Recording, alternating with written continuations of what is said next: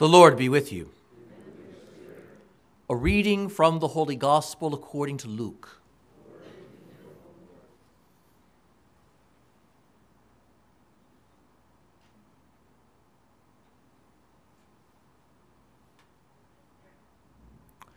Jesus told his disciples a parable. Can a blind person guide a blind person? Will not both fall into a pit? No disciple is superior to the teacher, but when fully trained, every disciple will be like his teacher. Why do you notice the splinter in your brother's eye, but do not perceive the wooden beam in your own? How can you say to your brother, "Brother, let me remove that splinter in your eye," when you do not even notice the wooden beam in your own eye? You hypocrite! Remove the wooden beam from your eye first. Then you will see clearly to remove the splinter in your brother's eye. A good tree does not bear rotten fruit, nor does a rotten tree bear good fruit. For people do not pick figs from thorn bushes, nor do they gather grapes from brambles. A good person, out of the store of goodness in his heart, produces good. But an evil person, out of a store of evil, produces evil. From the fullness of the heart, the mouth speaks. The Gospel of the Lord.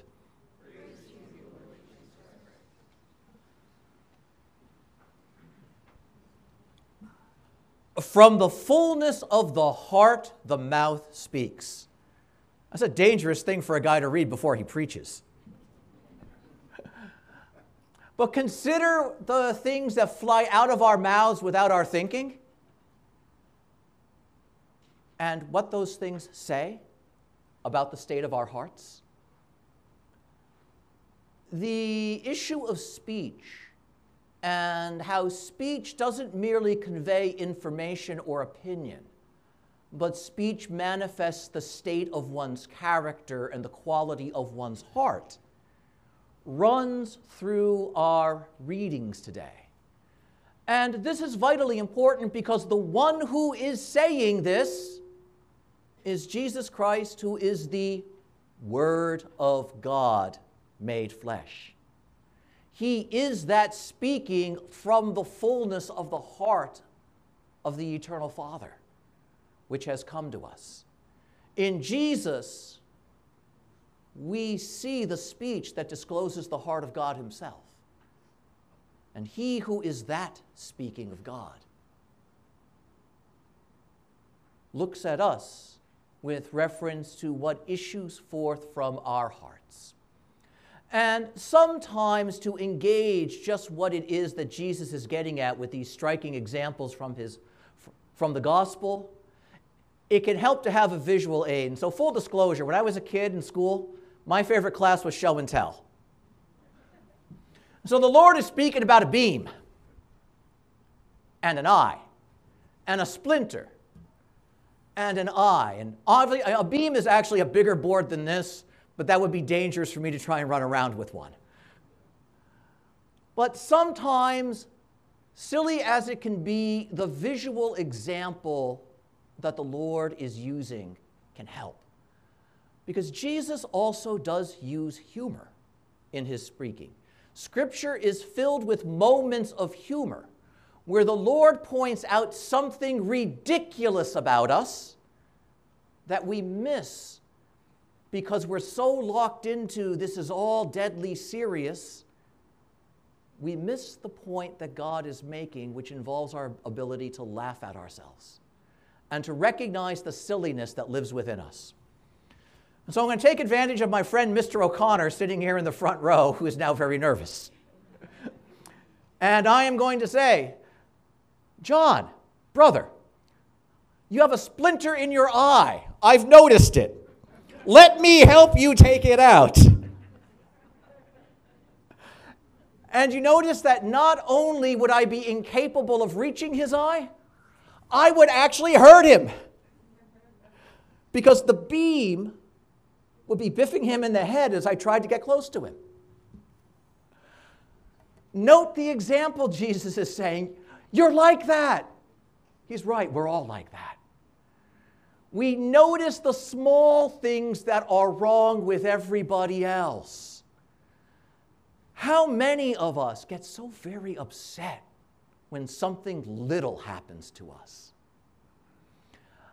Isn't it amazing how tiny inconveniences can provoke almost a volcanic reaction within us?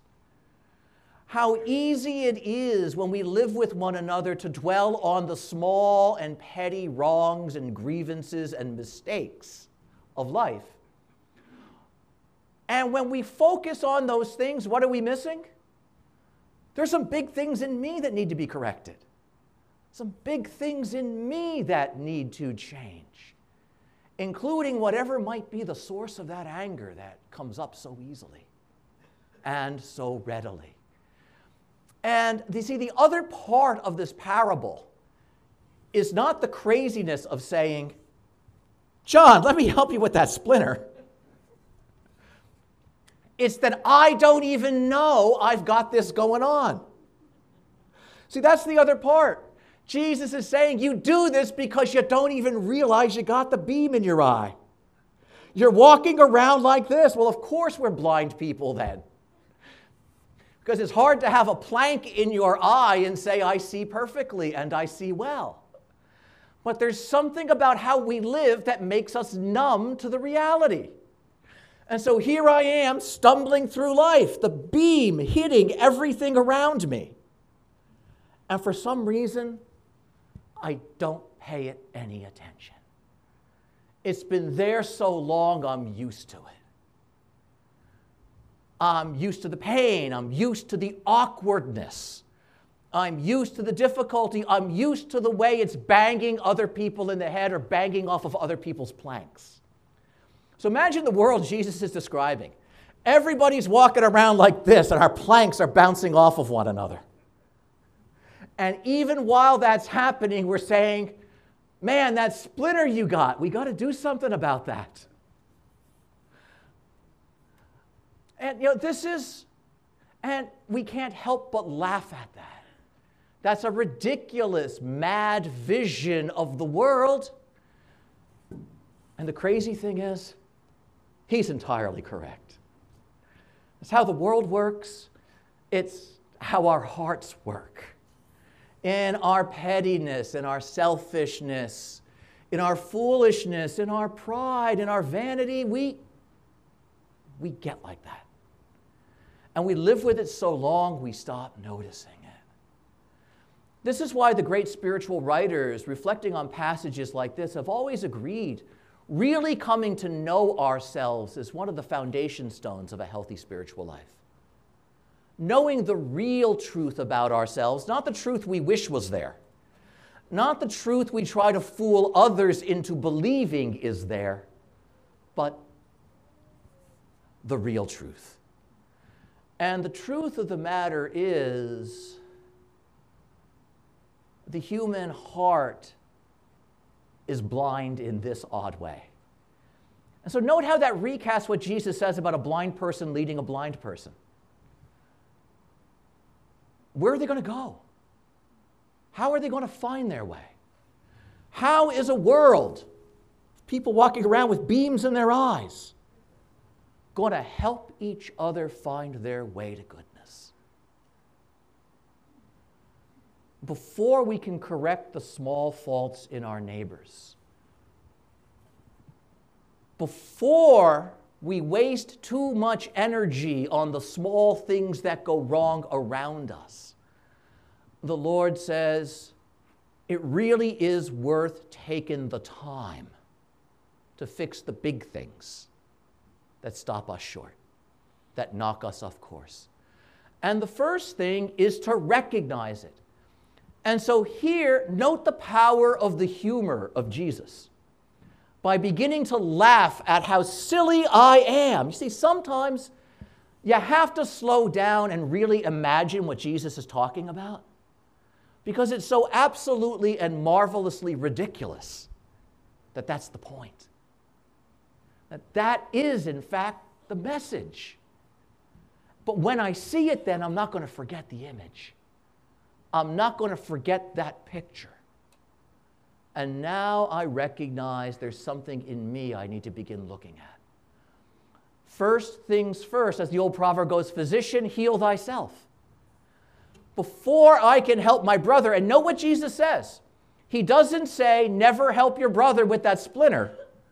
But he does say, if that's what you really want to do, get rid of this bad boy first. Because then you'll be able to see what is really wrong.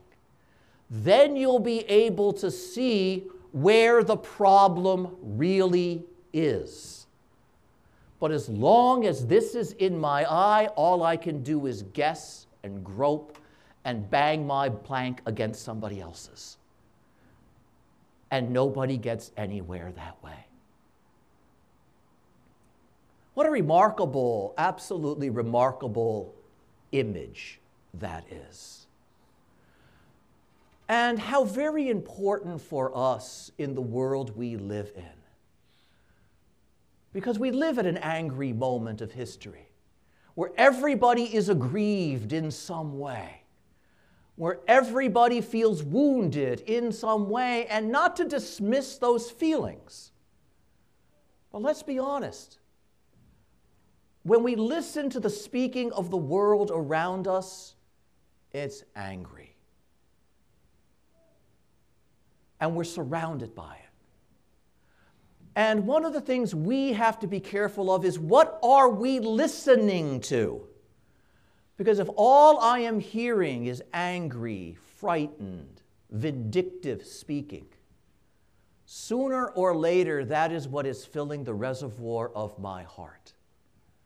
If all I am seeing are my insecurities and what bothers me, I am filling my heart with a reservoir of bitterness. And would it then be surprising that my speaking becomes as angry as that of the world around me? Would it then be surprising that my heart becomes as frightened as this fear-ridden world around me? We live in a world where there is much posturing, where we all try to appear good without bothering to be good.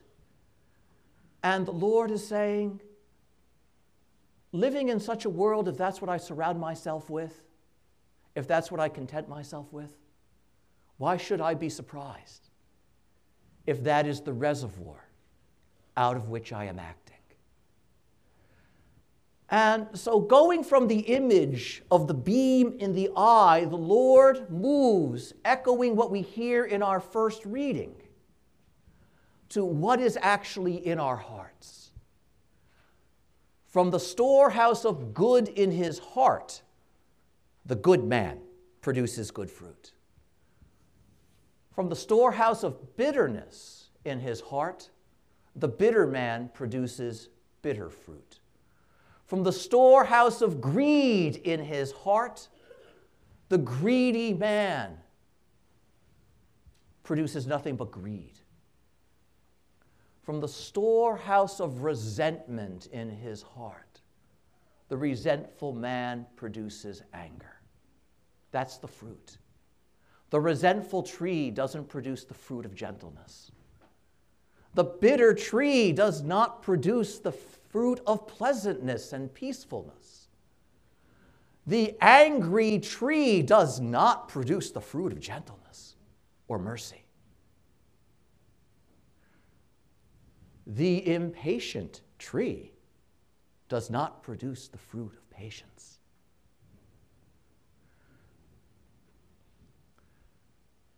What a powerful, powerful teaching this is. And so now the Lord is saying, know yourself. Listen to what you say with the words that escape your lips and with the words that you say to yourself quietly when you're alone. Listen to the things you wish you could say if you could give that person a piece of your mind. Look at your actions, the Lord says. And ask yourself, what do they really say about me? Where are they coming from? What an interesting examination of conscience that is. Rather than simply looking and saying, what sins did I commit? Beginning with, what did I do and why did I do that? What have I been saying or thinking? And where has that been coming from inside of me? And how did that get inside of me? And note how important that is. Note how important that is. Because the natural impulse that goes back to Adam and Eve in the garden is even when we know we're wrong, we want to blame everyone else. Adam and Eve do that in the Garden of Eden, pointing the finger of blame everywhere but at themselves. The original beam in the original eyes. The original plank that doesn't want to face itself. And the Lord says this, not to frighten us, not to make us feel miserable, but because He wants more for us, and if we're honest, we want better for ourselves too. Because as bitter as we can be, none of us likes being bitter. We get used to it. We don't know how to live without it sometimes. As frightened as we can be, we don't like to be scared. But the fear becomes so familiar, that's how we structure our lives. As lazy as we can be, we'd rather be doing something important or useful or good. But the laziness is so comfortable, so useful. We don't like it, but we're used to it and we stop noticing it. And so Jesus speaks in this way to simply say, the tree of your life, the tree of your family. What fruit is it producing? And for most of us, it's a mixed bag. There are some good pieces of fruit and some that are not nearly so good. But wouldn't we like it all to be good?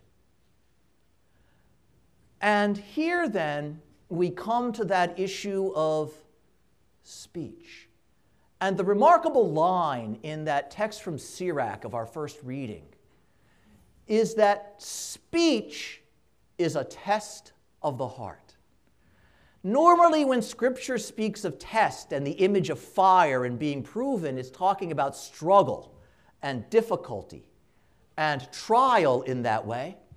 And yet Sirach says, speaking, simply talking, is the test of the heart. And why?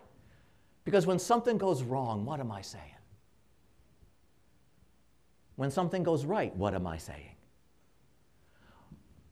When everything is normal, what am I talking about?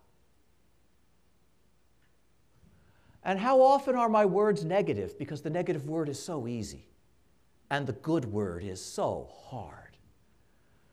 How often are my words merely trivial? How often do I say something that is truly uplifting? How often do I say something that's the fruit of my prayerfulness, the fruit of my reflectiveness? I know how disturbingly often I can speak out of the fruit of my impatience. I know how disturbingly often I can speak out of the fruit of my misspent time. But how often are my words flowing from someplace deep and genuine and truly good within me? And this is not to say that never, but note how important that question is. And what an interesting way of gauging the quality of my life and the state of my heart. Because what is speech? At its very best. And see, and this is the tragedy in our world today, where we are surrounded with empty, shallow talk. speech that comes from no place deep, speech that often comes from no place good, we think then that that is the normal way of communicating. But Jesus is the word that God speaks from his heart. And the Lord says to us, to live well is to manifest in actions and in words what lies deep in our hearts. What is that? What an important question that is. What a wonderful question that is. And how good that we ask that question here. Because what Jesus does is he takes this beam that we have in our eyes and he nails himself to it.